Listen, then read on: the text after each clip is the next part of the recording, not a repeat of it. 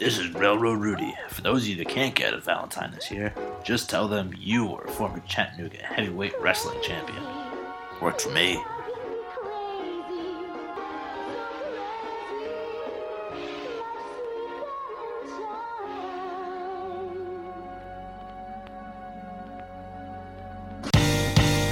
This is Markin Out. Pro Wrestling Talk by Pro Wrestling fans. We marking out, y'all. Follow on Twitter. Pro Wrestling Talk by Pro Wrestling fans. We marking out, y'all. Marking Out. Pro Wrestling Talk by Pro Wrestling fans. We marking out, y'all. Brennan likes fisting. Pro Wrestling Talk by Pro Wrestling fans. We marking out, y'all. We're marking out. Pro Wrestling Talk by Pro Wrestling fans. Welcome to Markin Out, Pro Wrestling Talk by Pro Wrestling fans. This is episode 679. Make sure you check out all of our previous episodes at markinout.com, on Spotify, Apple Podcasts, or wherever else you're listening to your podcast. Make sure you give us a 5-star rating as well. Buy a t-shirt over at prowrestlingtees.com/markinout. Give us a like over on Facebook. Give us a follow on Instagram at markinout11 and also on good old Twitter at Markin Out. And also check us out on TikTok at Markin Out 11 as well. And make sure you check us out wherever else you can find us. Give us a search, you'll find us. But you can find us individually, myself, Dave the Rave, over at David PTDPT. On all social media platforms, you can follow Brandon at BTTG161 over on Instagram and Twitter, and also Chris at Chris Sweeney Dog over on Twitter, and CM Sweeney 85 on Instagram. Today, right now, I am joined by the one and only Brandon. Brandon, how are you? Still not awesome as always. But how about yourself? No. Yeah, tell me about it. How about yourself? I am sorry to hear that. Lo siento. And Lo yourself? siento. Do you hear me? Yeah, I'm great. I feel great. Thank you. You know, I got to say, very fantastic. weird thing taking place this week was that a TikTok video that I posted November 7th that only got like 230 views or so. It's also a reel on our Instagram of a giraffe at Disney's Animal Kingdom and just a caption that says, Adam, because of Roderick Strong. That's funny. Fast forward to literally yesterday, it starts blowing up randomly. And it's over 23,000 views. And I don't understand why or how. That's so weird. It makes no sense. But if you want to go to see the video, you can check our reels on Instagram. You can see it on our TikTok. How was your week, though? My week was fantastic. Very fantastic. I feel like I have been reminded the entire week why I love pro wrestling so much.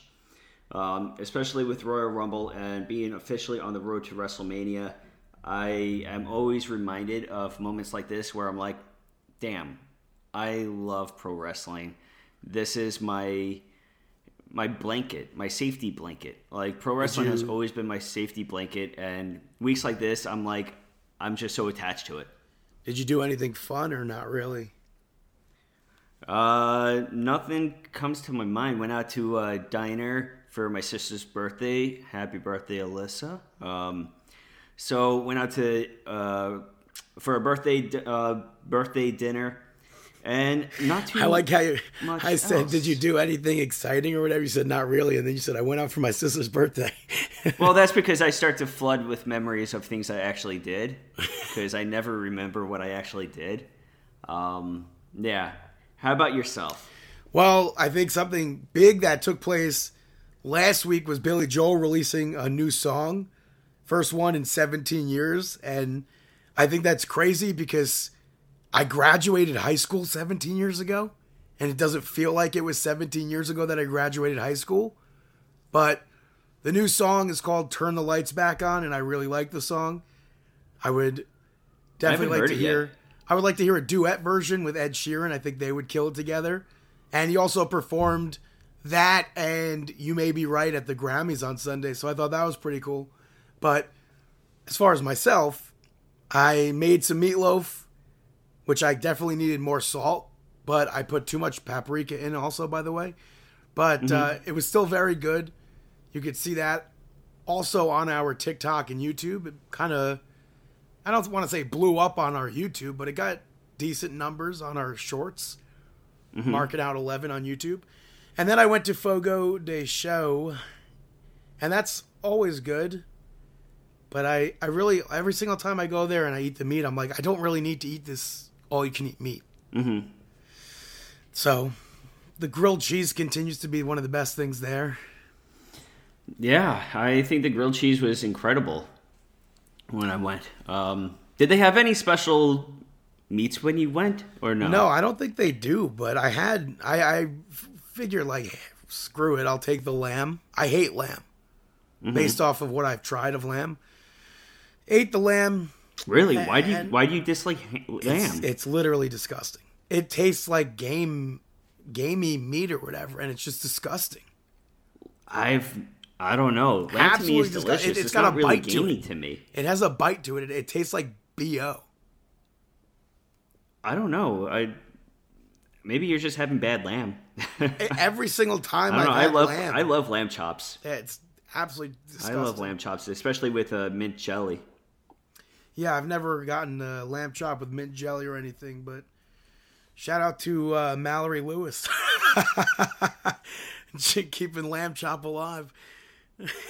Yes. Shout outs. But yeah, that was pretty much my week. How about we talk about some WWE and some Monday Night Raw?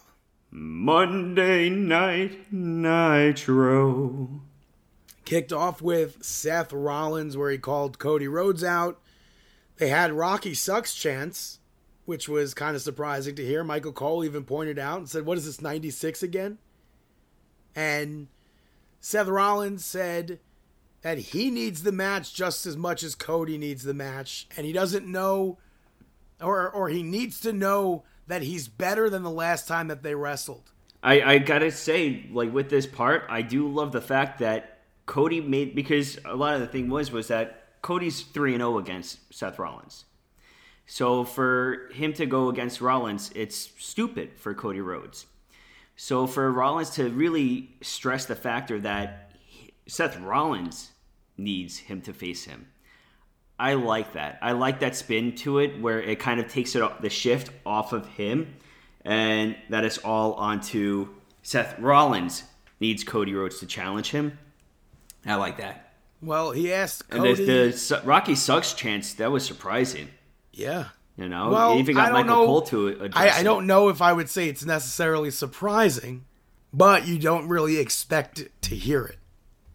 No, not especially this day and age. But Seth Rollins asked Cody if he's facing him at WrestleMania, and then out comes Drew McIntyre. And Drew said that he took CM Punk out, and they should be talking about their main event Mania match. And then he told Cody not to listen to Seth Rollins. He's like, go finish your story. And Seth said that they already did McIntyre versus Seth, and McIntyre lost. And then Drew pointed out Seth losing to Cody 3 times and ended up headbutting Seth Rollins. And then Cody Rhodes actually came out and took Drew McIntyre out. And obviously Adam Pearce was pissed off. He fined Drew McIntyre there. Yeah, I just want to say that this entire segment, I thought it was very intriguing because right away you want to follow up. So I didn't speak about SmackDown with you. And of course, I am okay. I was okay with The Rock taking on Roman Reigns. I'm okay with it, but I prefer Cody against Roman Reigns.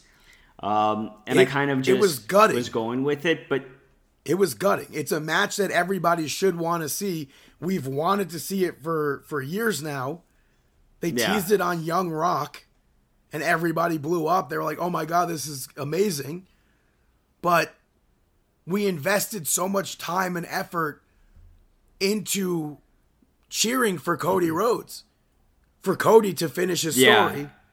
So they literally pulled the rug out from under us until, I'll talk about the WrestleMania press conference soon.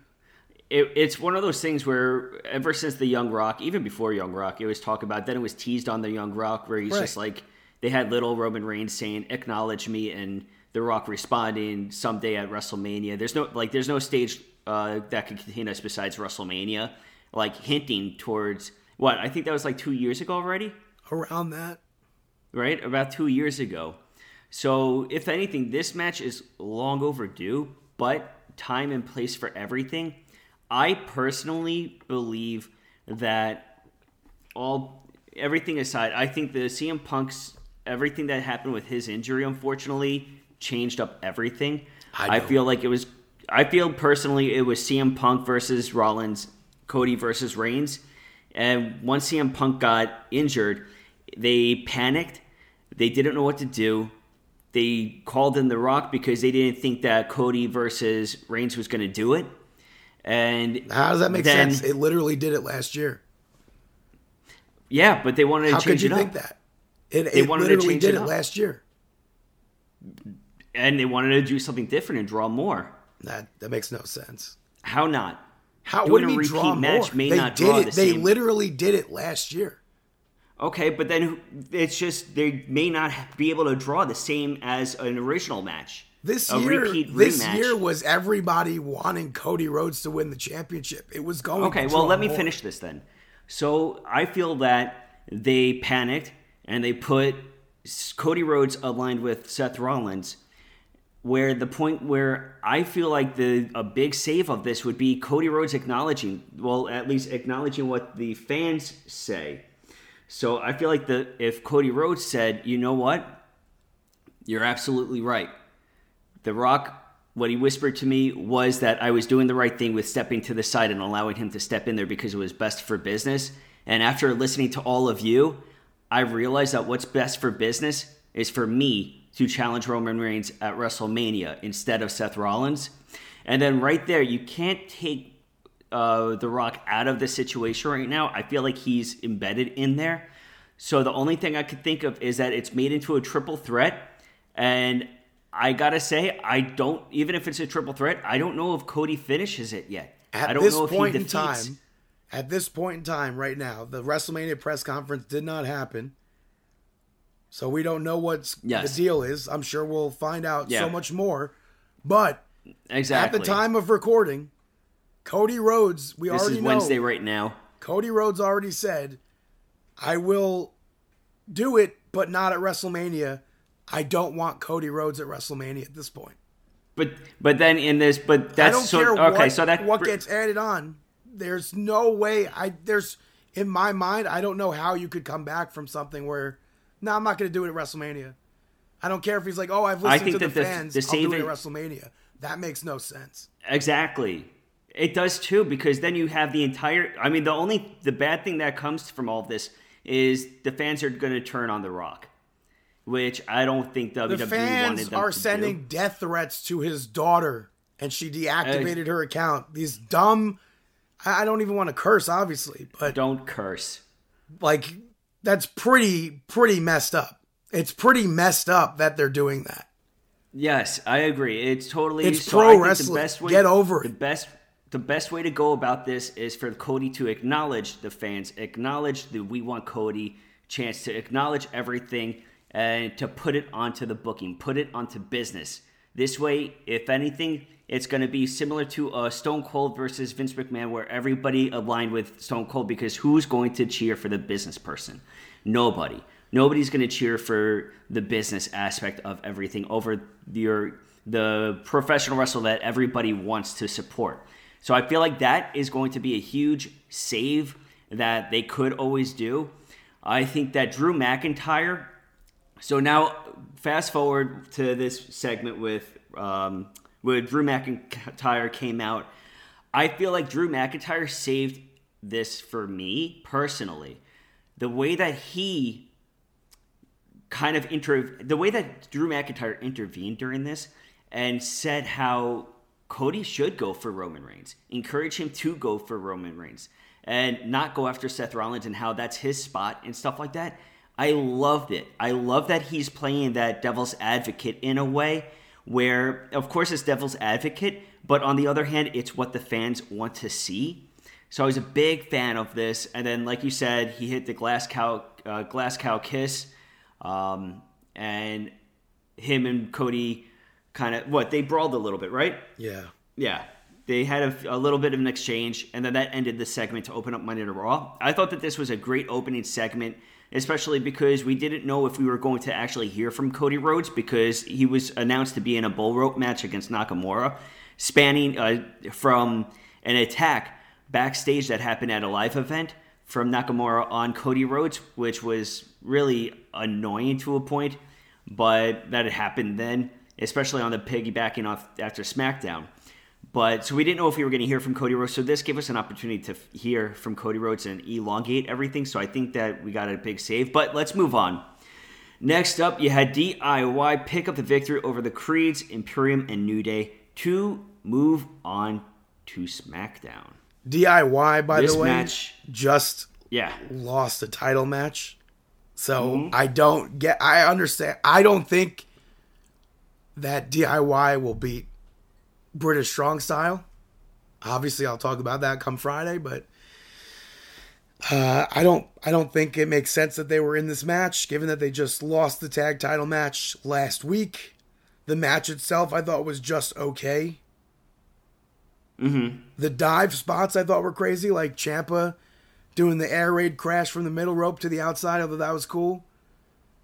And then I also liked the ankle lock spot where Brutus had it locked on Giovanni Vinci, and Julius literally did everything he could to keep everyone else away from Brutus. And overall, I thought it was a very, very chaotic match. Yeah, I feel like when they have so many wrestlers in the ring at the same time, I tend to get lost in the shuffle as well. But I agree with you. It was a bit chaotic.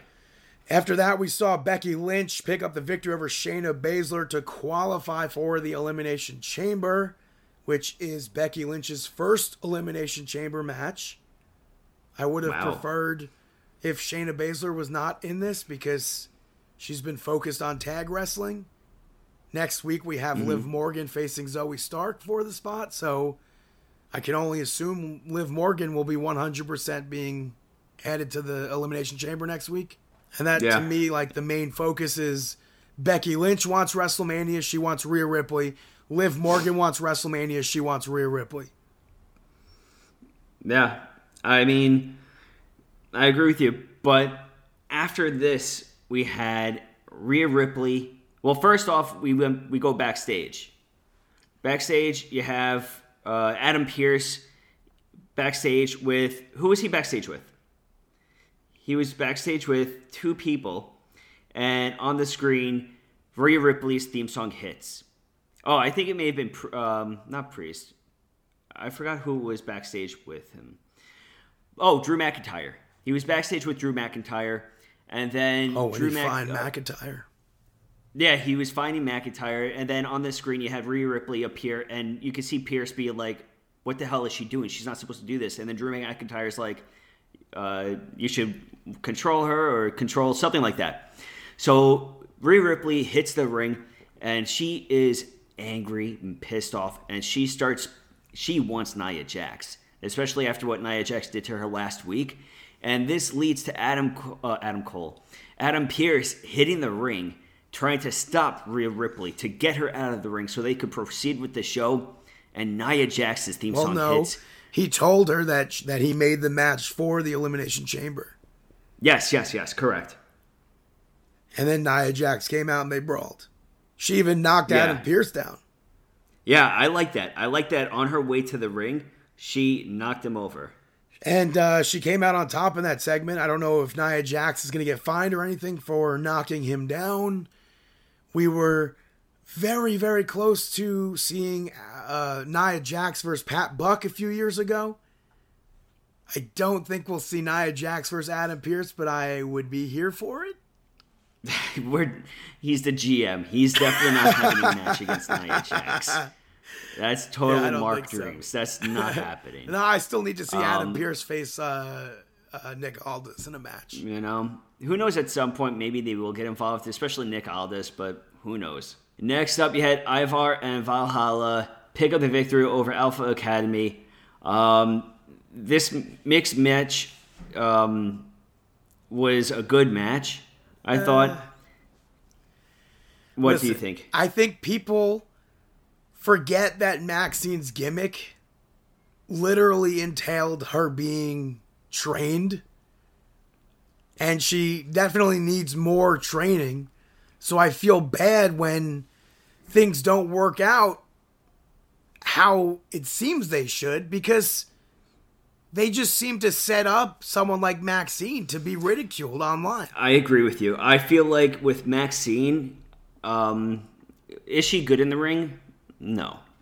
She's entertaining, but she's not a good...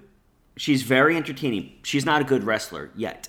And I say yet because look at the amount of wrestlers who were yet and became really good, really entertaining. I mean, Dana Brooke, Eva Marie, a lot of these wrestlers were always said, and yeah. So with all of that, I think that her gimmick that she has right now is perfect for her, because but we need more segments where we see that, because we have not seen that in probably months. Yeah. We need a segment to remind people, oh yeah, she's actually still training gimmick wise. So, but Ivar was definitely the one who needed the win here. So, we saw the Judgment Day backstage, and R-Truth showed up as if nothing happened, and Damian Priest ended up letting him stay. And R-Truth looked like he was up to something. It looked like he had an idea off of what Damian Priest said. And then we cut to The Miz picking up the victory over JD McDonough, where Dominic got involved a lot of the time in this match. We saw JD McDonough be allowed to knock Miz off the apron because of that. We saw R-Truth, though, make his way down, first giving out some merchandise. Then he put a t-shirt on Dominic Mysterio when he wasn't expecting it, so it was like kind of like a straight jacket. I feel like that's something you would have seen in like a Scooby-Doo TV episode. So I thought that was really funny. And then R-Truth... I totally popped for this, because the way that he was... All right, so you had R-Truth in the crowd just giving out t-shirts and everything like that, and he's making his way closer and closer and closer to the ringside. And then at the right moment, he just reached over and put this shirt right over Dirty Dom. Dirty Dom was like a straight jacket, couldn't get his arms out. And what's even more hilarious that I totally popped over was R-Truth pulled Dirty Dom close to him and just smiled at the camera, like as if he was taking a picture with him. And then at that moment, that's where he got hit with the big boot right to the face. Just by The Miz. Huge comedic spot. And then R-Truth paid JD McDonough money, and The Miz hit the skull-crushing finale with the money flopping up in the air and raining down. So that was a good picture to capture. R-Truth is going to be facing JD McDonough next week now. Yeah. I don't know how this is going to play out next week, but we're definitely going to find out. Should be entertaining no matter what. Next up, we had Gunther's 600-day celebration taking place with his Intercontinental Championship. We saw Imperium backstage going over every detail with Adam Pearce, and then Bron Breakker interrupted them. So I thought that was interesting, and Bron Breakker got the contract to look over everything. But in the ring, Gunther told Ludwig that he no longer wants celebrations like stuff like this. Because what's 600 days? Then it's 700 days, 800 days. You don't need a celebration every single time he hits a milestone. He's already the milestone. And he's just going to keep breaking the records. And he said that he's right now running out of people to face. And then Jey Uso showed up. And they went back and forth. And he said that 2024 is going to be the year that he wins his first singles championship. And no offense to Jey Uso, at this time, I don't really care about that match. I don't see. Yeah, me neither. I still feel like, fast forward to Elimination Chamber, I could see that they have this match, and we see Jimmy or somebody, most likely Jimmy, cost Jey this match, and then that sets up WrestleMania. Because I feel like the only WrestleMania match you could have between the Usos this year has to be Jimmy versus Jey. Yeah, it's been built up huge. So, built up huge. Like, regardless of how great the match could be, I don't have doubts in that. I just don't see that being the end game. And we saw Jey Uso jump Gunther, Imperium took over, and then New Day made the save. And it sets up a 6-man tag for next week. Yeah. We'll see what happens with that. We had the Kabuki Warriors pick up the victory over Katana, Chance, and Caden Carter to retain. And I had higher hopes for this match. I felt like something was off. I don't know what.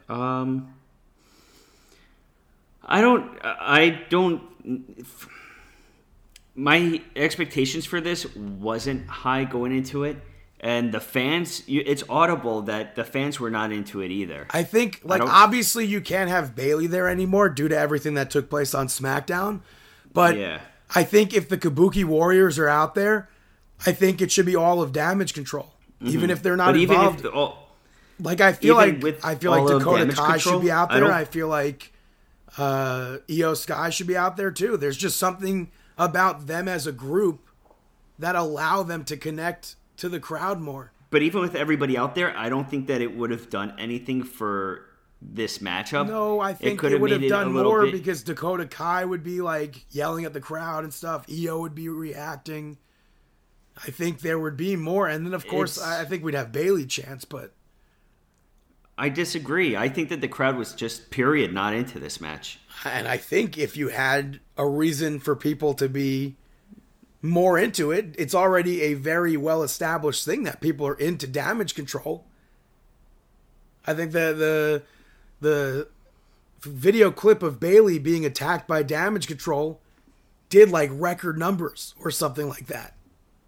Mm-hmm. So I think it would have definitely given a reason to have fans react out there.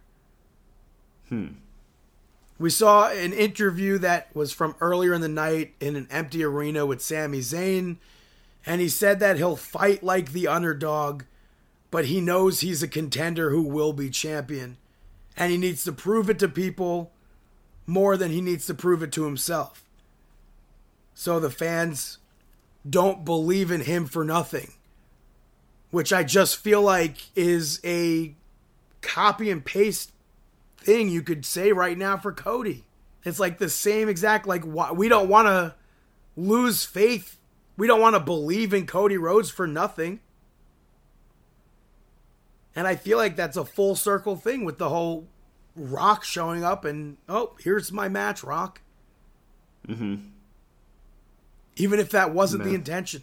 Yeah, I agree. But the main event, we saw Cody Rhodes pick up victory over Shinsuke Nakamura in a bull rope match, which, like you said, happened because of that live event, which really didn't make sense that it took place. I like that they got to talk about Dusty Rhodes.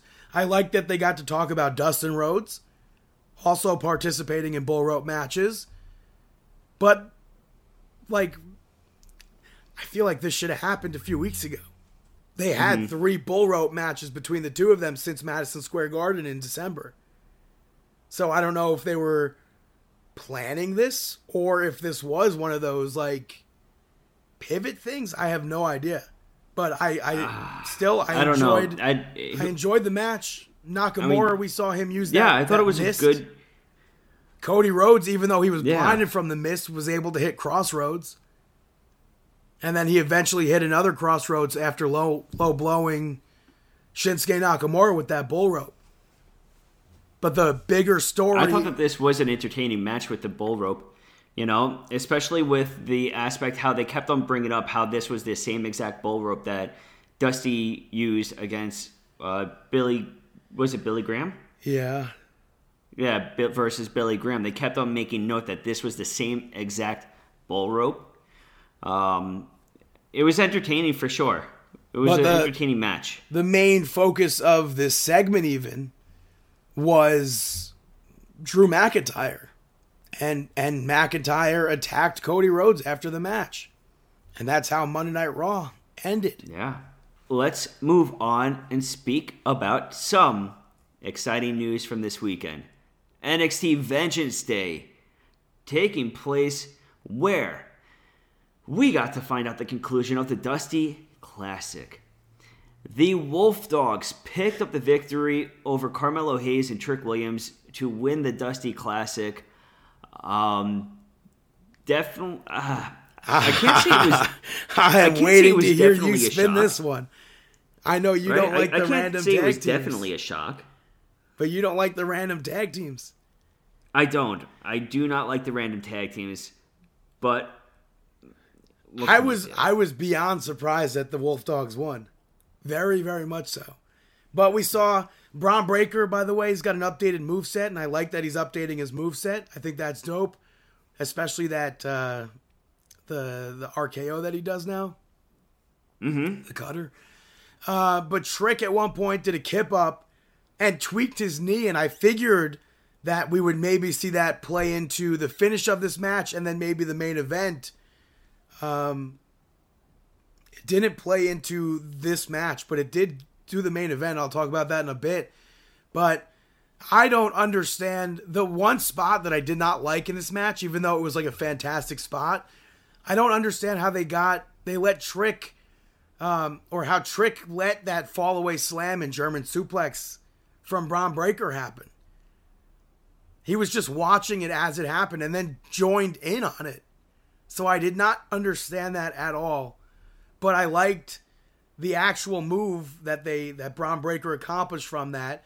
I liked both Baron Corbin and Braun Breaker doing the dive spots. I thought those were nice. And then Baron Corbin saved Braun Breaker from nothing but net. And he hit that, the end of days, I believe, off of that. And then Carmelo Hayes ate a spear from Braun Breaker for Trick. Yeah, that was a huge point of the match too, where he ate the spear for him. It's something I do want to bring up too is before the end of the match was where Braun Breaker nearly injuring himself.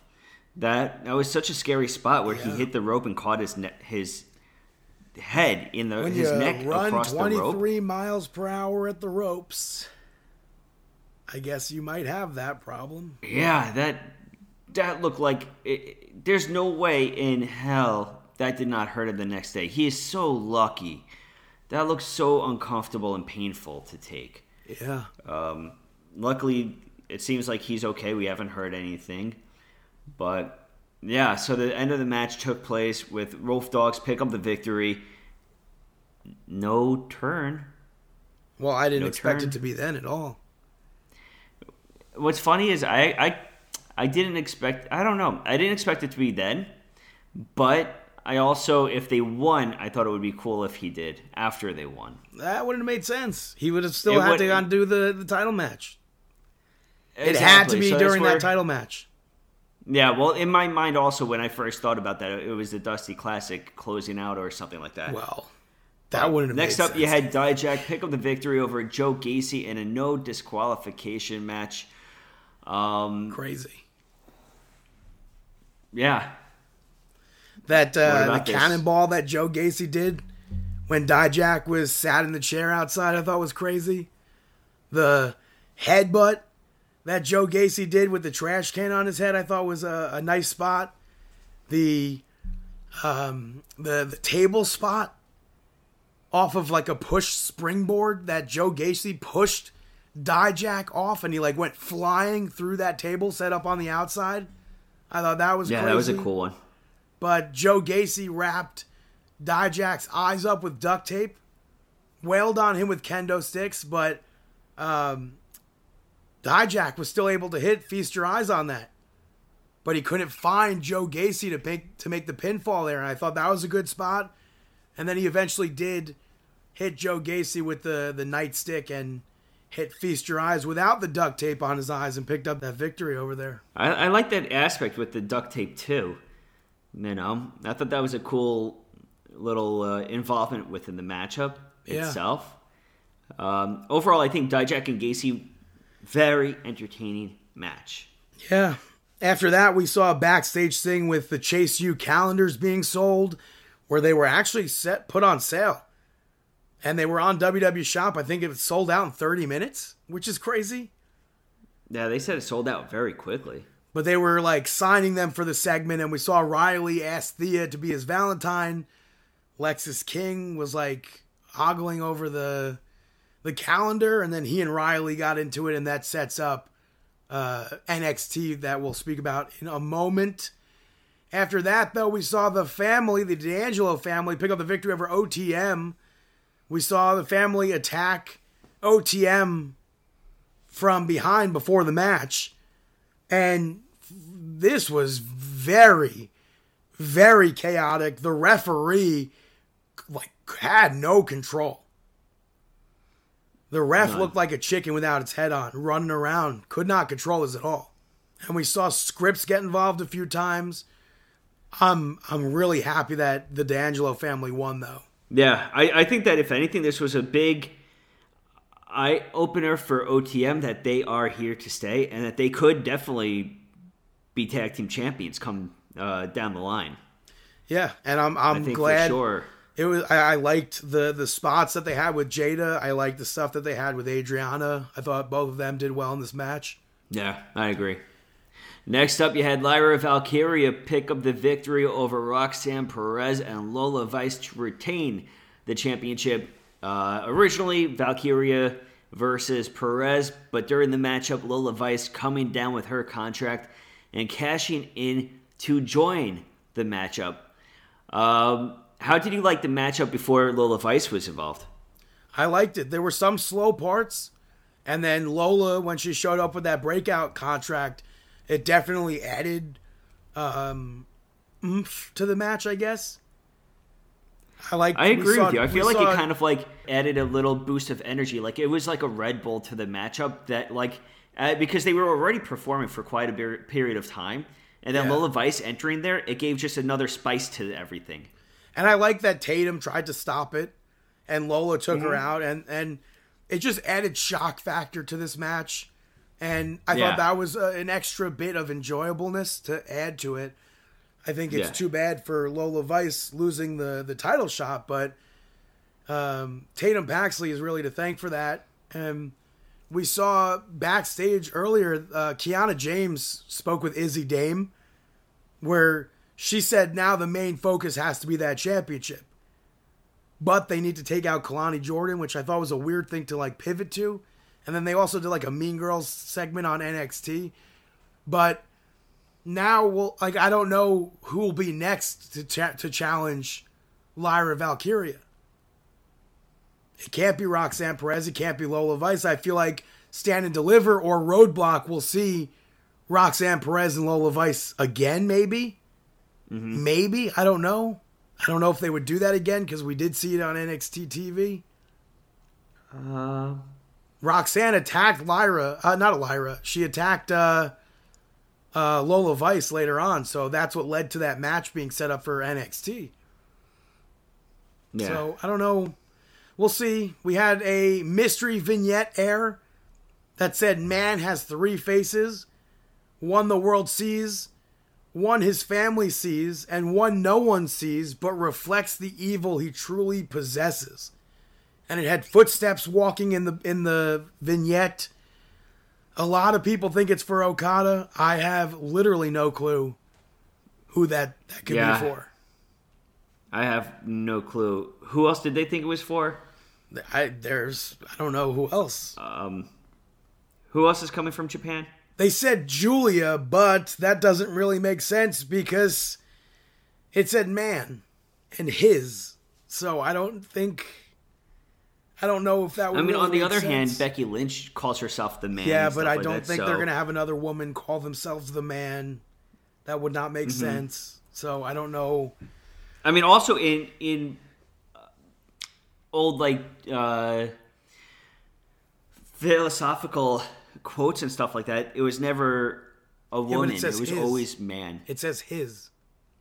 Yeah, but it was always his or him. It was never female-esque.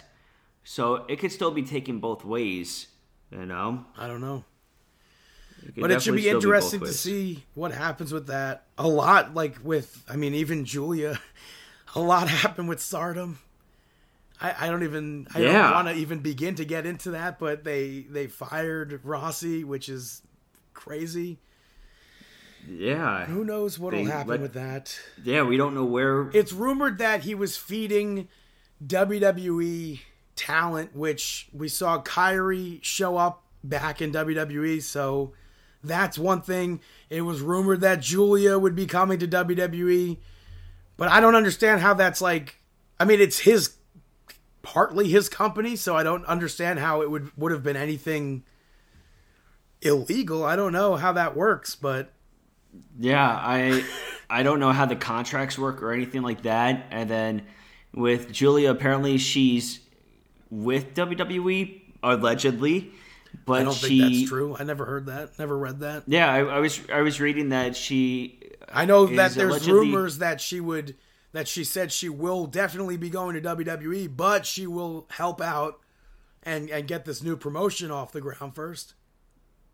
Yeah, that's what I heard. That I read is that she is heading to WWE, but she's holding off to make sure that everything is settled over there first before coming over. Should be interesting to see what happens in the rest of 2024.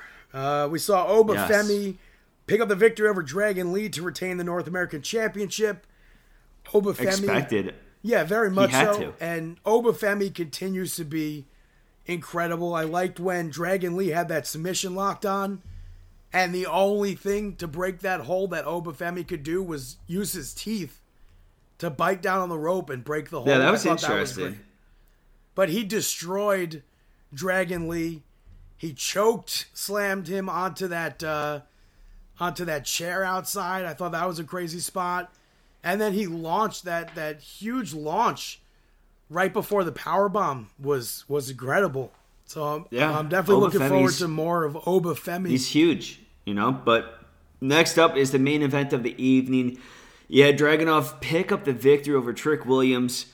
The matchup, just to say, Trick Williams said that he wanted Carmelo Hayes by his side in a backstage segment after their Dusty Classic. So originally, he's been not wanting Carmelo Hayes by his side at ringside, but tonight, after Carmelo Hayes took that spear, he changed his mind. He wants him by his side. Yeah. So fast forward to the matchup. Trick Williams.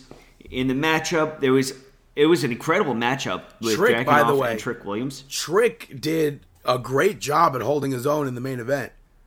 Mm-hmm. Him and Ilya Dragunov both being bloody, I thought was a crazy sight to see. The bookend off the apron was nice. But we saw Carmelo Hayes get in Ilya Dragunov's face, and he took a swing. And Ilya Dragunov ducked it and sent Carmelo Hayes flying into Trick Williams' knee, which is what I thought would happen, and it happened. I knew it had to be a thing. And you knew that it was going to be an unintentional hit? No, I knew that the knee was coming into play. I didn't know that was going to happen. Oh, okay. I got you. Trick still continued. He used the H-bomb, which I thought was a nice spot. And then Ilya Dragunov hit one from the middle rope.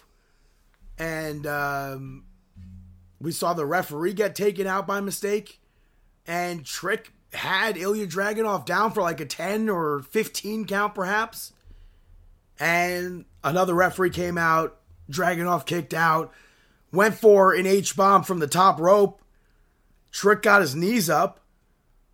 And then Trick ended up running at Ilya Dragunov only to get hit with that Torpedo Moscow. And the main event I thought the match was going to end a lot sooner than that. Especially because the knee spot happened probably it felt like 10 minutes or 15 minutes before the actual end of the match. I thought that knee spot was going to end up leading to the end of the match, but they still had the near falls taking Yeah, place, wow. and then you had the referee spot, which was a nice additive because during that referee spot, you don't know if Carmelo Hayes is going to get involved or how he's going to get involved when the referee gets directly taken out like that. Or if he's going to throw a weapon in or something. So I really did like that involvement of the referee being taken out, and it's still ending fairly. But after the matchup, you had Trick Williams and Carmelo Anthony's remaining Hayes, in the brother. ring together. Huh? Carmelo Hayes, brother. Yeah, Carmelo Anthony, sorry. Carmelo Hayes and Trick Williams are in the ring together. Dragunov is out of the arena now at this point, and you see the look in Carmelo Hayes' eyes. You look at him glance over at Trick Williams, and you know it's going to happen. Yeah, as I called And since it October. happened. He did the chop block right to that knee, and he assaulted the heck out of that knee with that chair. People were That genuinely was- shocked, too, and I thought that was great. Yeah, and I was really enjoying the chair shots to the leg. Like the way that they were selling it and the way he was delivering it, it was incredible because it wasn't like a few shots. It was like shot, shot, shot, shot. I was a big fan of it. Yeah, and then fast forward to NXT this week, and it opens with Carmelo Hayes. Before we fast forward to NXT, what I really did like was the backstage interviewer. She met up with Carmelo Hayes backstage on his way leaving the arena after all that with the chair, and she's like, "What do you have to say for yourself?" And he was just like, either he said one He word, said whooped, yeah, he said whooped, and just which kept is a on great walking. play into whoop that trick. Exactly. I love it. All right, proceed to NXT. So Carmelo Hayes opens up NXT, bunch of boos, and he proceeds to pull Larry David. He just folds the chair up, and he's like, not yet. And then he left. And then later on, he comes back out, and he said that he's not jealous of Trick's success. He allowed Trick to succeed. And he said that Trick crossed him first because Trick was supposed to be going for the North American Championship. He was supposed to be going for the NXT Championship, and basically said they're not on the same level. And then Melo said that famous. He said he was the one that attacked Trick. He had Trick's music play to mess with everybody like Shawn Michaels would do. Everybody's bringing up. We didn't get footage of the closed circuit TV, the security camera footage of him actually attacking Trick Williams backstage at NXT, like Triple H and Shawn Michaels. But we got the "you damn right it was me" line. And I thought that was perfect. That's the one thing I was calling for since October. And it happened. I thought it was perfect. Yeah, I thought that was really, really awesome. We saw the Wolf Dogs after Carmelo Hayes left. They ended up ringside, and Corbin said nobody in the company could stop them. And now they get a shot at Tag Team Gold, and they put the family on notice. And then the first match that we saw was Axiom and Nathan Frazer picking up the victory over Idris Inoue and Malik Blade. But this was a really fun match. The Wolf Dogs did commentary during it. I liked the double dive spot that both teams did to the outside. I thought that was cool. Mm-hmm. Malik Blade shined big time in this match. He killed it. I thought he did so great in this match. Mm-hmm. Yeah. The one thing I didn't get was I agree with you. They did a tag spot where Nathan Frazer, he did a dive to Malik Blade, and Malik reversed it. And then Axiom also went for a dive, and Malik reversed it. Like, I don't understand. If you just saw that he had the move reversed, why would you not think that he'd get his feet up again? I didn't get that, but Testing your luck. They eventually followed up with a dive and a golden ratio to pick up that victory. So I thought that was cool. And then the Wolf Dogs attacked them afterwards. And the D'Angelo family showed up, and Corbin called for their tag title shot to be next week. So we could potentially have new tag team champions next week on NXT. It's very possible. Next up, we had Lexis King pick up the victory over Chase U's very own Riley Osborne. JC kind of costing the victory. Yeah. She told Thea Hale to stay in the back so she didn't seem too available. It was a well-worked match, by the way. And I think Osborne shined big time, but he lost focus because he looked in the Chase U section for Thea Hale and she was not there. Yeah, his focus was not where it had to be. And it led to Lexis King taking over. Yeah, this is all after everything where he asked her to be her Valentine's. Yeah, and then he mentioned after not seeing her in the crowd and everything, and he's like, are we still on for Valentine's Day? He's like, yeah, of course. Yeah. So. Yeah, watch her, JC.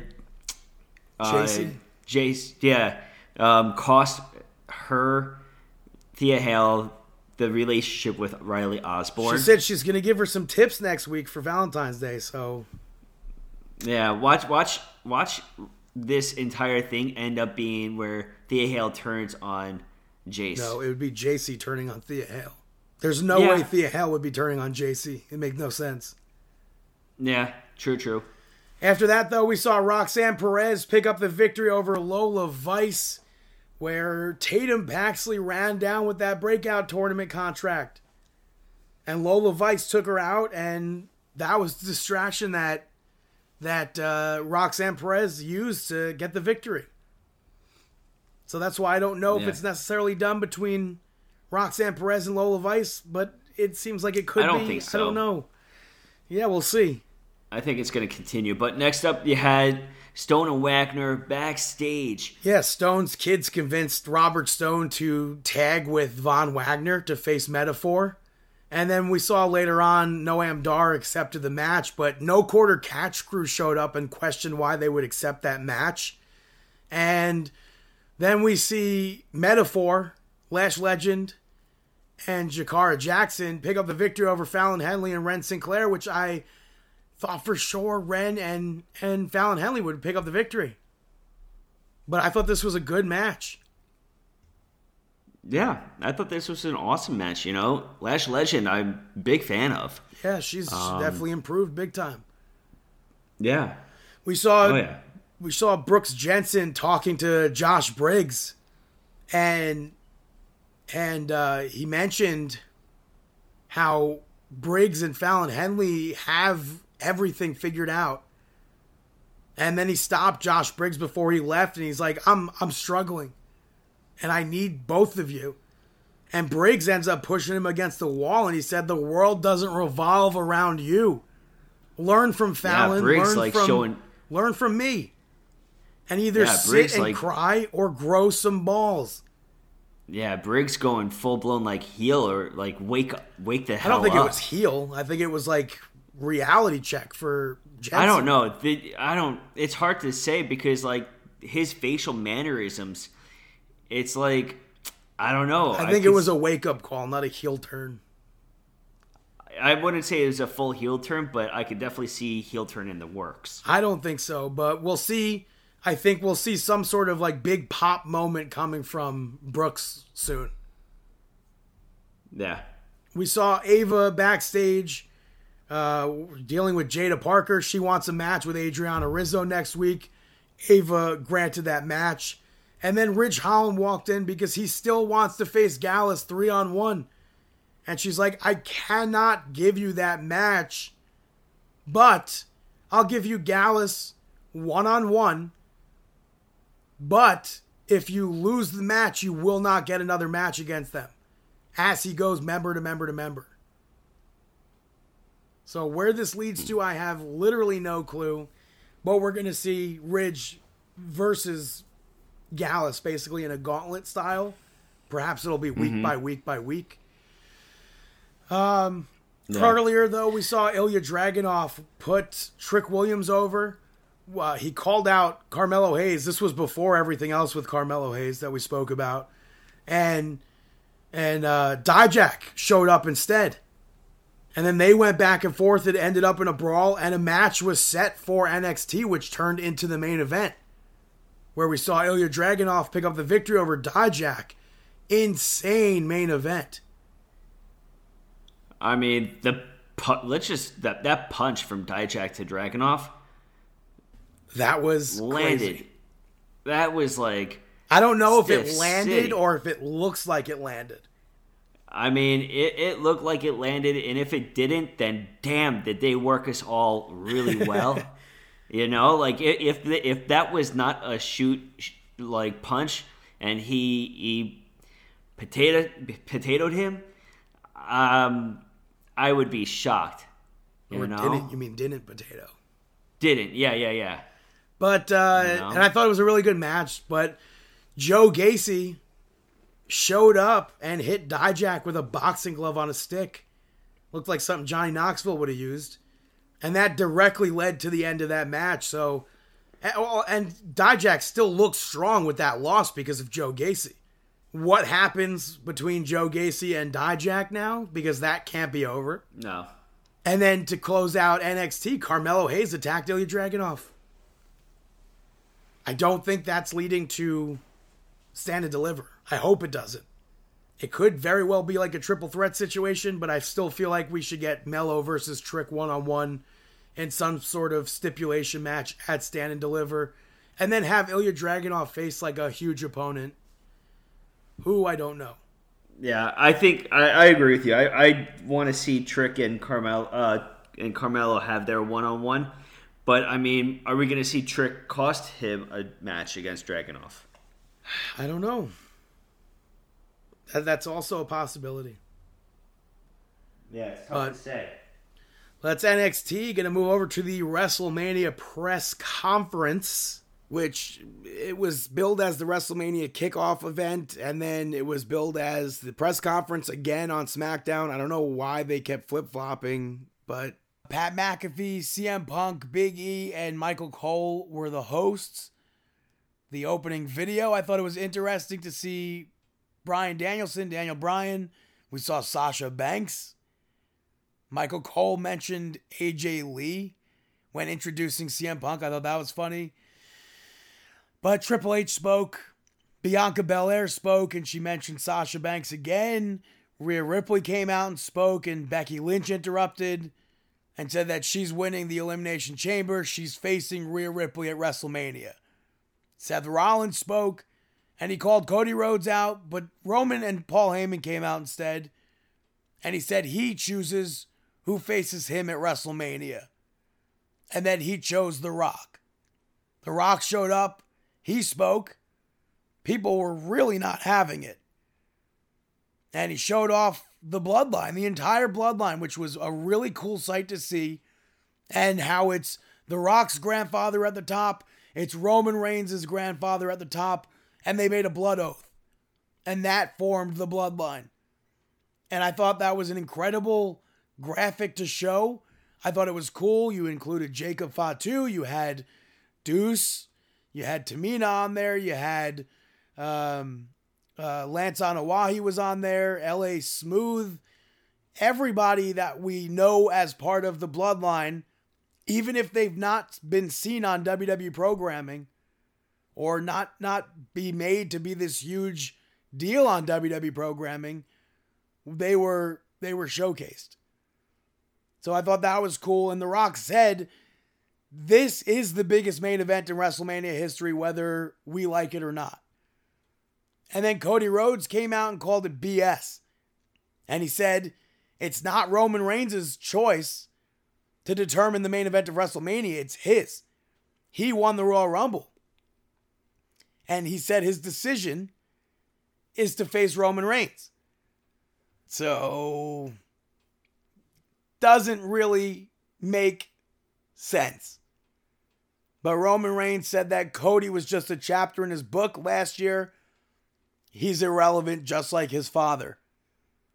And Cody said that if Roman's grandfather and The Rock's grandfather was there, they'd be ashamed of them. And then The Rock slapped Cody Rhodes. And Seth Rollins kind of came to Cody's defense, it seemed. And they got into a huge, pull-apart screaming brawl to basically set up what looks like a tag team match. With The Rock and Roman Reigns facing off against Cody Rhodes and Seth Rollins. if that happens night one of WrestleMania, that sucks because Bayley gets screwed. And I think Bayley versus Io should main event in a Hell in a Cell. So that sucks, but it was a hot segment, kind of. Left me very confused. The Rock and Roman Reigns yelled at Triple H afterwards. Punk having the time of his life, saying if you're pissed off, punch somebody in the face, fight them. So obviously we know what that means. I don't know. This is not I feel like they hyped this up to be something it wasn't. And it just left a lot of people confused, myself included. But that's the WrestleMania kickoff event. Moving over to SmackDown. It opened up with Triple H talking about the press conference. And we had Nick Aldis and Adam Pearce there with him. And Triple H said that he's in charge. The main event is Roman Reigns versus Cody Rhodes. And he basically kind of taunted The Rock here too. And then Nick Aldis shifted talk to Seth Rollins in the World Heavyweight Championship and said they all agreed that the challenger will be determined inside the Elimination Chamber. So we have Randy Orton, we have Bronson Reed, Kevin Owens, Logan Paul is in there as well. We have AJ Styles, The Miz, Bobby Lashley, Ivar, Drew McIntyre, Sami Zayn, Dominic, and LA Knight. It really doesn't make sense, but I hope it's McIntyre. And then McIntyre went on to defeat AJ Styles to qualify for the Elimination Chamber. LA Knight did commentary. I thought it was a really good match between the two of them. We saw McIntyre kind of tweak his knee at one point. AJ Styles worked on it, but the big downfall, I guess, for AJ Styles, we saw LA Knight pour some water on him when he was at near the commentary table. And Drew McIntyre sent AJ Styles into LA Knight. AJ Styles could have won, but LA Knight ended up getting up on the apron. And the ref got distracted with that. AJ turned around and ate a Claymore. And McIntyre picked up the victory off of that. We saw Bianca Belair pick up the victory over Mia Yim to qualify for the Elimination Chamber, which it felt like there was no way that Mia Yim was winning this match, but she absolutely cooked in this match. I thought she did phenomenal, no pun intended. She hit Eat Defeat. Bianca Belair rolled out of the ring and then eventually hit the KOD to pick up the victory there and move to the Elimination Chamber. We saw Braun Breaker meet up with Triple H, and he asked Triple H for advice over his contracts with Raw and SmackDown. Paul Heyman showed up. Braun Breaker left, and Paul said it seems like it's not a good time right now, and said he'll be back next week with Roman Reigns and with The Rock. We saw Bayley in the ring. A lot of chants for Bayley, a lot of you deserve it. And she basically said that Damage Control meant everything to her. And she gave everything to them and put them over her. And they just kept taking and taking and taking. And they were also laughing behind her back. They were talking behind her back. And she's not stupid. We heard that last week as well. But I thought that was a great portion of the segment. Then Dakota Kai showed up. And she said she didn't know about any of this at all. And she pretty much blamed Asuka and Kairi Sane for Io. And Bayley asked where she stands. And then the rest of the Damage Control came out. Dakota Kai left the ring for them to surround the ring. And she got back in the ring with that steel chair, and it looked like she went to go attack Bayley with that chair. But she she went after Damage Control. I don't buy it, but it was a very entertaining segment. We had a segment from Bobby Lashley and the Street Profits and BFAB to talk about the Final Testament, but also hyped up Lashley's match on Monday Night Raw against Bronson Reed for the Elimination Chamber spot. We saw Dominic interviewed over the Chamber And we found out that Kevin Owens is going to be his opponent, and that was a funny segment. R-Truth showed up and called Kevin Owens Miz, and he was over big time. There was "We want R-Truth" chants, so I thought that was pretty cool. Logan Paul, we were supposed to find out who his opponent was for WrestleMania with the United States Championship. He walked into the office of the general managers annoyed. Why am I in this? And he's like, I'll do it, though. I'll do it. Who am I facing? He finds out he's facing The Miz.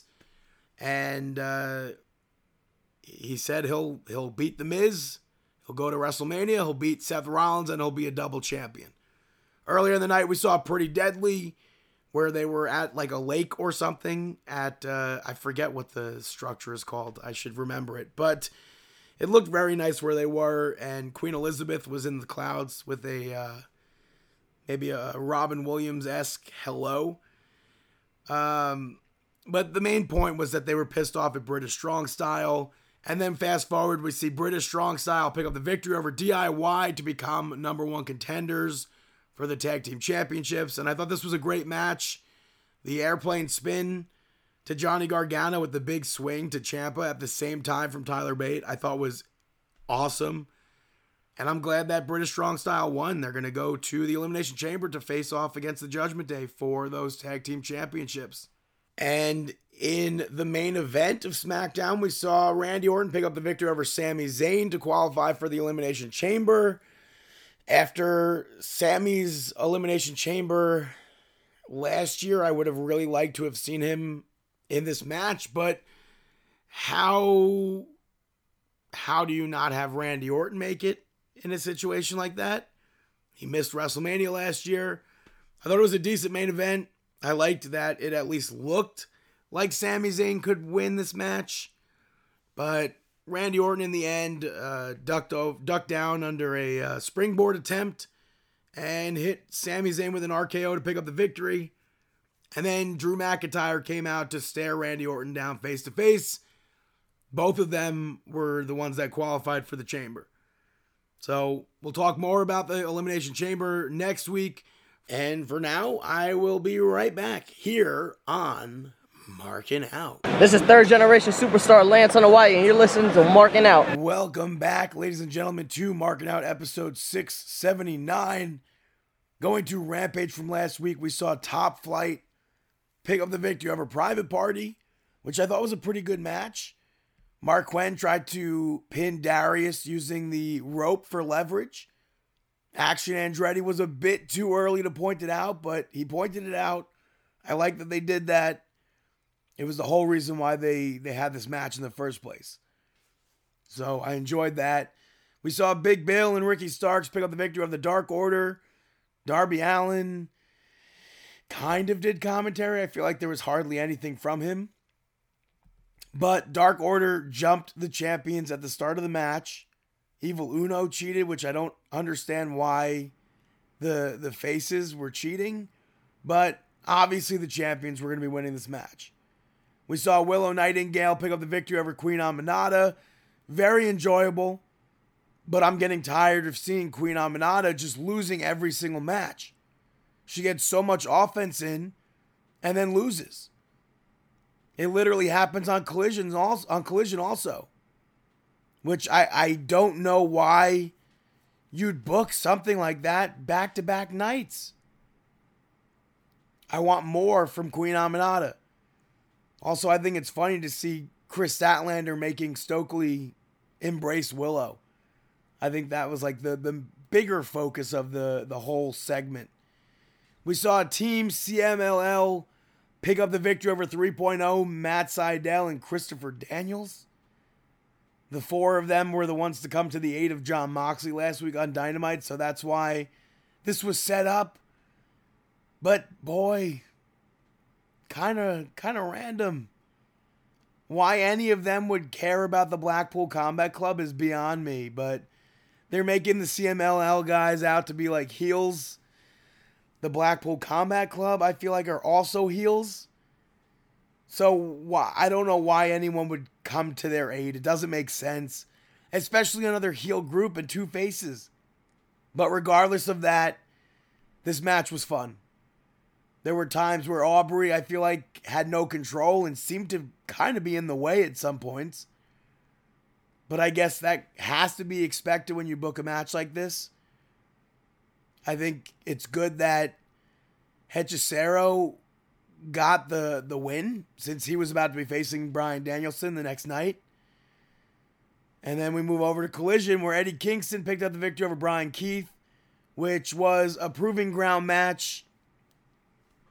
And I said before, I feel like Eddie's a better champion than not putting the title on the line every single time.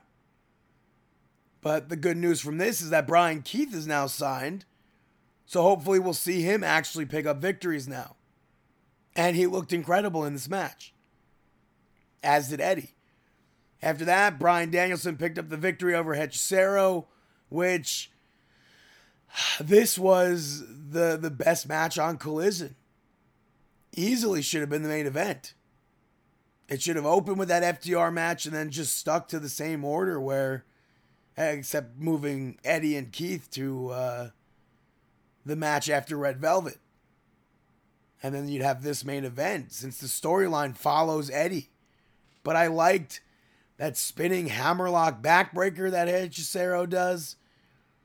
He did a very nice pin tactic where he hooked Bryan Danielson's leg for leverage. I thought it was really well done. And then he attacked Bryan after the match.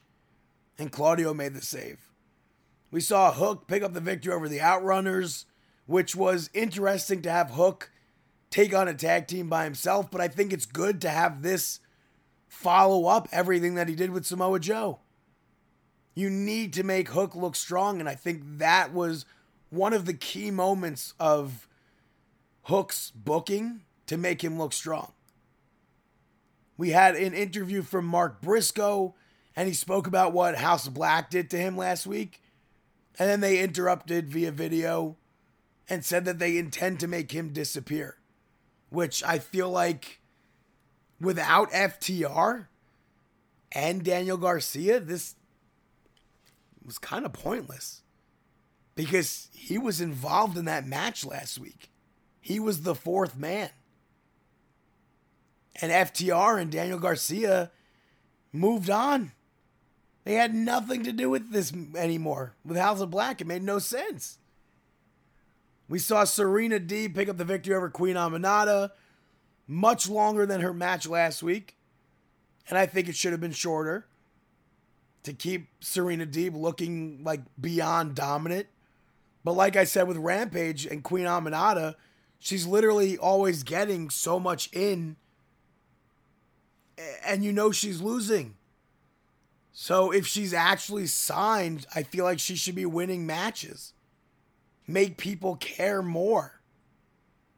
After that, Red Velvet picked up the victory over Vert Vixen. 2 women's matches on AEW is so rare. So I think that's pretty cool.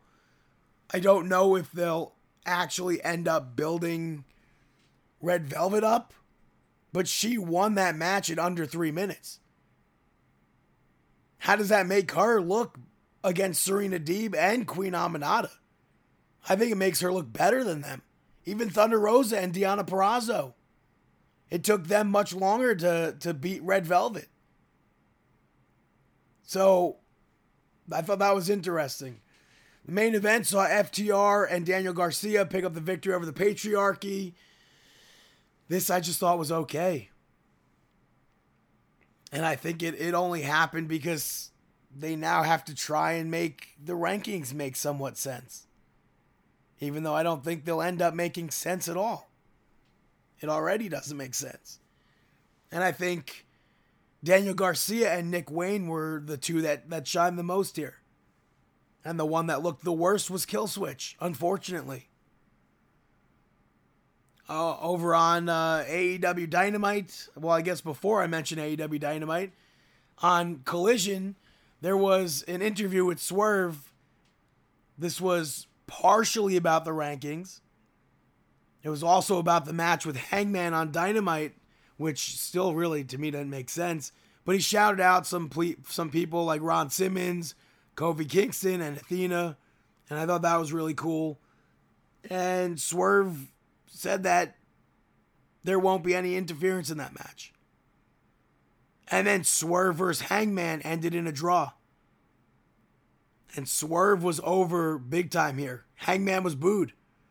So I thought it was interesting to see them boo the face and then cheer the heel.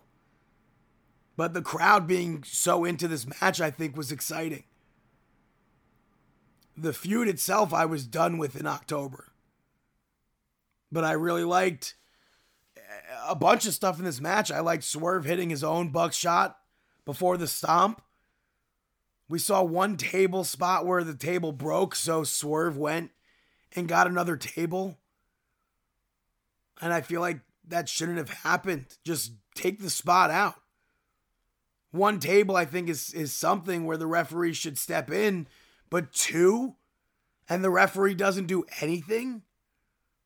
That makes no sense. It's not like these tables are the commentary or the ring bell table. He's setting it up to use.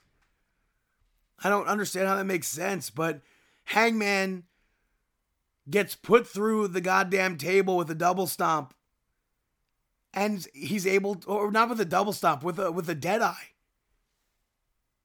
And he's just able to move after that double stomp. I don't understand. And then Swerve goes for the pin, 1-2, bell rings. And then Swerve tries to call for 5 more minutes. Hangman says no. Tony Schiavone said, according to Tony Khan, there are now 2 number 1 contenders, and there's going to be a 3-way. And this is why the rankings make no sense. They were already tied at number 1, but for some reason, Swerve was at number 1 and Page was at number 2. Made no sense. Makes no sense now. And Samoa Joe rightfully pissed off that he now has to face 2 people instead of 1 person. After that, we saw Tony Storm pick up the victory over Red Velvet. Deonna Purrazzo, kind of like Darby Allin, kind of on commentary. Didn't really say much. But I just really wish that they would build up Red Velvet with more wins. I think her barely kicking out after that hip attack was very, very nice. Very well done from Red Velvet. And then the main focus, of course, Deonna Purrazzo, Tony Storm. They got face-to-face with each other, and Luther broke it up. We had the Blackpool Combat Club pick up the victory over Team CMLL. I like that Bryan and Hechicero opened this match to continue where they left off from Collision. But I do feel like Bryan, since he got beat down after that match, should have been like a little hotter. Come in like right off the gate, beating the hell out of him. That didn't really happen. But this was, again, another great match. And I'm very much so enjoying the CMLL guys on AEW. Claudio ended up using a low blow to pick up the victory. And then the other CMLL guys that were in the audience jumped the barricade. And then the random AEW guys ran down to back them out. So that sets up more matches between the 2 teams. Well, 3 teams, I guess. We had Tony Khan's major announcement where he announced that Dynamite, leaked, I guess, earlier in the day, will be at TD Garden on March 13th for AEW Big Business. You got Boston with the 2 money signs like Sasha Banks. Obviously, this is for Mercedes Moné. And I really hope they know what they're doing with the women's division. Because as it stands right now, I don't think they're where they need to be for someone like Mercedes to come in. Like, she's so big, such a big name, and they do so little with the women that she could kill the whole division. Not her, but the stuff that they do with her. So I really, really hope there are some plans in place that will allow AEW TV to at least juggle 3 different storylines. And not one where it involves a man. Like that Saraya and the Outcast storyline. I'm talking Women's Championship. I'm talking TBS Championship. I'm talking an extra Sasha Banks, Mercedes Moné storyline. Obviously, we don't know if she's challenging for a championship yet. You could assume she will be. But there should 100% be 3 solid storylines in place. We saw Takeshita pick up the victory over Chris Jericho. Don Callis slapped Takeshita during this, which I thought was weird. But Sammy Guevara showed up, smacked a chair over Will Hobbs' back. Had no effect on him. Then they brawled. Sammy clacked him in the face. I don't think any of that was necessary. Takeshita eventually hits that Avalanche Blue Thunder Bomb. Jericho kicks out.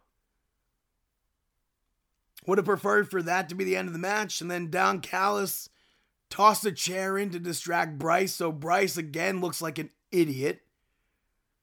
Don Callis stabbed Chris Jericho with a screwdriver. But Takeshita locked Chris Jericho in a lion tamer.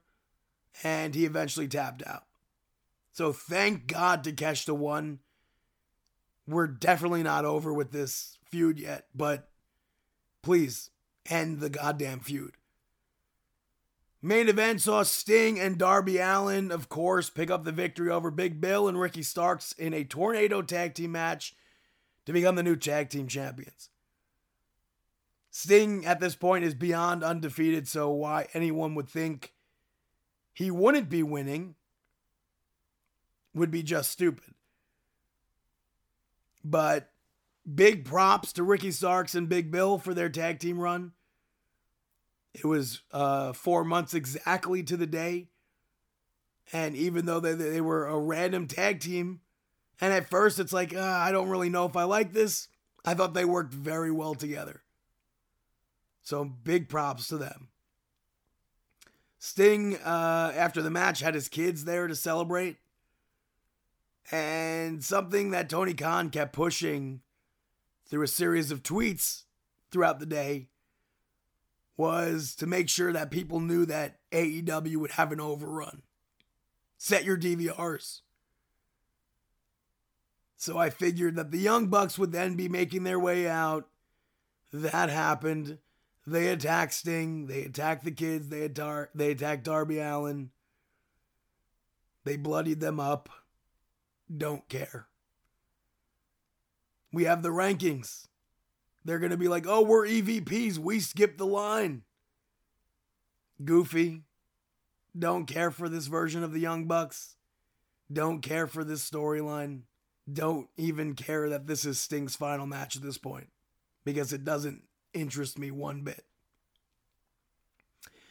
But that is AEW Dynamite. Hey, Brandon. Got any shout-outs? I am Grover, and you're listening to Brandon's Shoutouts. Griselda gets the first shout-out. It's a mini-series on Netflix starring Sofia Vergara as Griselda Blanco. Blanco was a Colombian drug lord who was key in establishing the trade between Colombia and New York as well as Miami. And this miniseries focuses on her and Miami. I was not aware of her before this. I was not as well. Obviously, the big name from Colombia, it's Pablo Escobar. Yeah. And that's like, Never obviously, realized that. I feel like the only reason why I know Pablo Escobar is probably Entourage. But I mean, I just never realized how much of a large presence a female drug lord had. You know? Yeah, and it's a crazy, crazy story, but a lot of this miniseries is in Spanish with English subtitles, and I thought it was cool to see Sophia act in Spanish because typically she's only speaking English. And I think she kills it in this role. I would be shocked if she's not nominated for an Emmy next year for this. I know. Yeah, she should totally. I agree with you. And usually, I don't think you usually like things that are dubbed, right? Well, it's not dubbed, but I hate reading. But the trailer for this looked fantastic, and I'm enjoying this series very much so.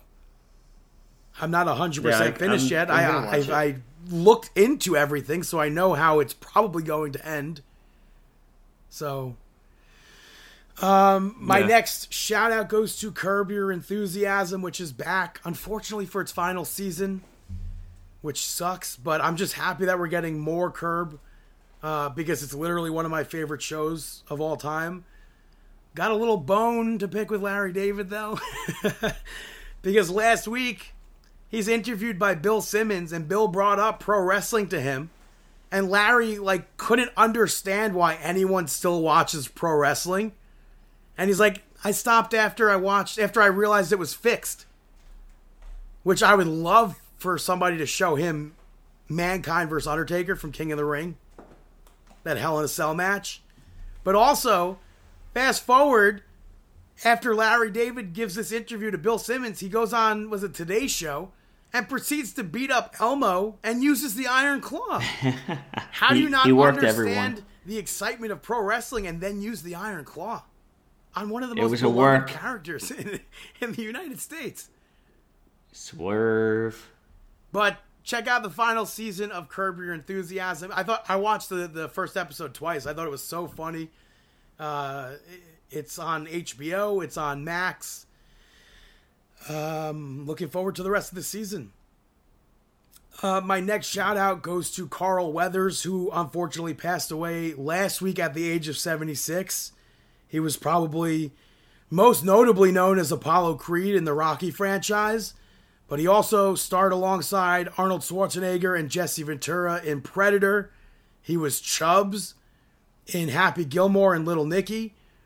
His last film role was as Combat Carl in Toy Story 4. We saw him portray himself, an elevated version of himself, in Arrested Development. And he earned an Emmy nomination for his role in The Mandalorian. That was a big role for him. And we know through wrestling, Xavier Woods used Apollo Creed early on as his gimmick. And Jack Specific released a whole Rocky line that used parts of the Ruthless Aggression figure, so I always thought that was cool. I never saw any of the Rocky movies, but I always liked looking at the figures because they used the same parts that all these WWE action figures had. They had new figure parts as well, but I always thought that was cool. And then Carl Weathers was featured as Apollo Creed in the mobile game for WWE Champions, which was very odd, but still cool to see him in that. Yeah. So it's unfortunate. So sad, you know. Big fan of him and all of his movies and everything like that. And then I also have to mention Toby Keith passed away this week at the age of 62. And he had hits like Should Have Been a Cowboy, Beer for My Horses, Red Solo Cup, which for me, when I think of Red Solo Cup, for some reason I associate it with high school, but that song came out way after high school. Yeah, that's weird. Yeah, I don't know. Maybe it's just because the video was like such an iconic video with all the cameos and everything, and they're at like what seems like, I guess, like a college party or whatever, where everyone's like drinking out of the Red Solo Cups and stuff. But he appeared on the first ever weekly TNA pay-per-view where he was performing, and Double J interrupted the performance, and then later on, he ends up entering the Gauntlet for Gold, which is basically their Royal Rumble, and he eliminated Jeff Jarrett. He picked him up, hit that stalling suplex, and then him and Scott Hall eliminated Double J. And then he hits the Keith Lee pose, which I don't know if maybe that's where Keith Lee got it from, or maybe not, I don't know. We also know that Toby Keith was a guest star or guest host on Monday Night Raw, and then also appeared on A Tribute to the Troops in 2015. So very unfortunate that Toby Keith passed away. Unfortunate that Carl Weathers passed away. Go watch their movies, their TV shows, listen to their music. But those are... You never saw Toby Keith, did you? No. I don't know why I thought you saw Toby Keith. I never got to see him either. But those are my shout-outs. Now it's time for our...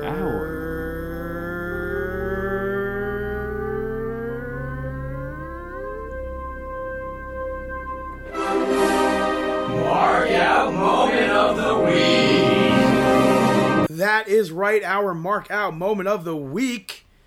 I watched the full series already. I watched Love and WWE. Bianca and Montez.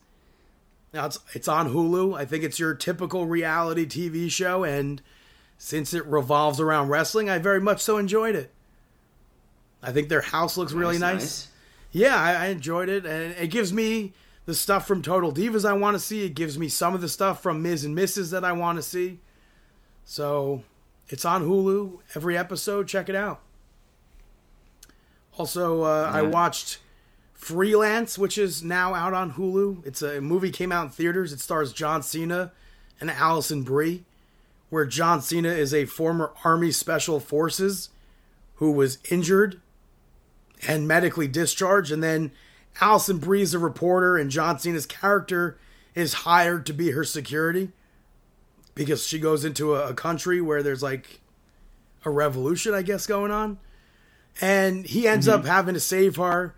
I thought it was a very good action comedy. Rotten Tomatoes has it at a freaking 6, which is completely unbelievable. Ooh. The audience score at least is 77%, but for me, I would put it up in the 80s. I was shocked to see that Rotten Tomatoes actual score was 6. That's wild. Because I very much so enjoyed it. So that's on Hulu too that you could check out. How about, you got any mark out moments? Just everything with this weekend with The Rock. I did pop for The Rock. His entrance, it's inevitable that you're going to pop for The Rock. Yeah. But when that happened, it was literally, I did not necessarily pop for I totally popped. So I marked out for that and the entire segment that followed. I ate it all up. So that's what I marked out for. Well, speaking of marking out, we would not be the number one Taylor Swift Pro Wrestling podcast without mentioning that she announced her 11th studio album at the Grammys this past week, titled The Tortured Poets Department. She also made Grammys history, by the way, by becoming the only artist to win Album of the Year 4 times. She was previously tied with Frank Sinatra, Stevie Wonder, and Paul Simon, which is pretty awesome that she made that history. And I'm excited. Yeah, no more sharing that. I'm excited for this next album. Also, in regards to WWE 2K24, we learned that Muhammad Ali is in the game. And I think that's pretty cool. And I hope that maybe we could see him have the alternative referee attire. And that we would see the WrestleMania 1 main event in the showcase. I mean, we did see that they brought back special guest referee matches. Yeah. So I think it would be really cool. And it's kind of funny because when a few months ago, when the WWE Champions game that I spoke about before added Rocky, Clubber Lang, and Apollo Creed, people were like, oh, I think we're going to see them in the game. It's not known if they're in the game yet, but just to have another boxer in the game, I thought was pretty funny. So hopefully that does lead to the WrestleMania 1 main event. I don't know how they would do that because I would not include Jimmy Snuka, that's for sure. I would like Bob Orton Jr., but I don't know how they would get around doing all that stuff. But just to have Muhammad Ali in the game, I think is pretty cool. I saw a few people complaining, it's a wasted spot. It's a wasted spot. I think it's fantastic. He's one of the most famous athletes in the history of athletes. And he has to do with pro wrestling. But it's as if fans don't realize that there's infinite number of spots. Yeah, 100%. Yeah, people are so dumb when they complain about stuff like that. Yeah, this isn't the Royal Rumble where there's strictly 30 contestants. This is infinite number of spots as they are creating the game. Yeah, and they said over 200 legends and superstars. So who knows who actually gets added? Brian Pillman was apparently they have a Legends deal with him now worked out. So I hope we'll see him return. Maybe a Hall of Fame. That'd be awesome. I think it's all but confirmed that Ricky Steamboat and Macho Man is one of the matches in the showcase. So Ricky Steamboat returns. We now know that multiple Ultimate Warrior attires exist in the showcase where we'll be able to use it for everything once we unlock it. I don't know what other showcase matches we get. It'd be awesome to get Eddie Guerrero versus Kurt Angle from WrestleMania 20. It'd be nice to have Victoria versus Molly Holly from WrestleMania 22, but I don't think we'll be getting that. So we'll see what happens with WWE 2K24. That was episode 679. Thank you so much for listening. You can follow us on Twitter at Markin Out, at BTTG161 on Twitter and Instagram, Chris Sweendog, CM Sweeney 85, David PTDPT on both platforms, Facebook.com/MarkinOut, YouTube and Instagram is MarkinOut11. You can now listen to weekly episodes on our YouTube, YouTube.com/MarkinOut11. You could check us out on ProWrestlingTees.com/MarkinOut, TikTok at MarkinOut. Go watch that giraffe that blew up. I have no idea why. Not a clue. I mean, it's a giraffe yelling Adam. The giraffe's not yelling Adam. The caption says Adam. No, it's the giraffe yelling it. The giraffe is literally just walking, and it's Kelly Clarkson Stronger playing. And Kelly Clarkson makes an appearance at the very end, so you have to watch it to find out what happens. No, I don't lie to people. But you can check out our show as well as on YouTube, I already said. You can check us out Apple Podcasts, Amazon Podcasts, Spotify Podcasts, markinout.com as well. And we wish you best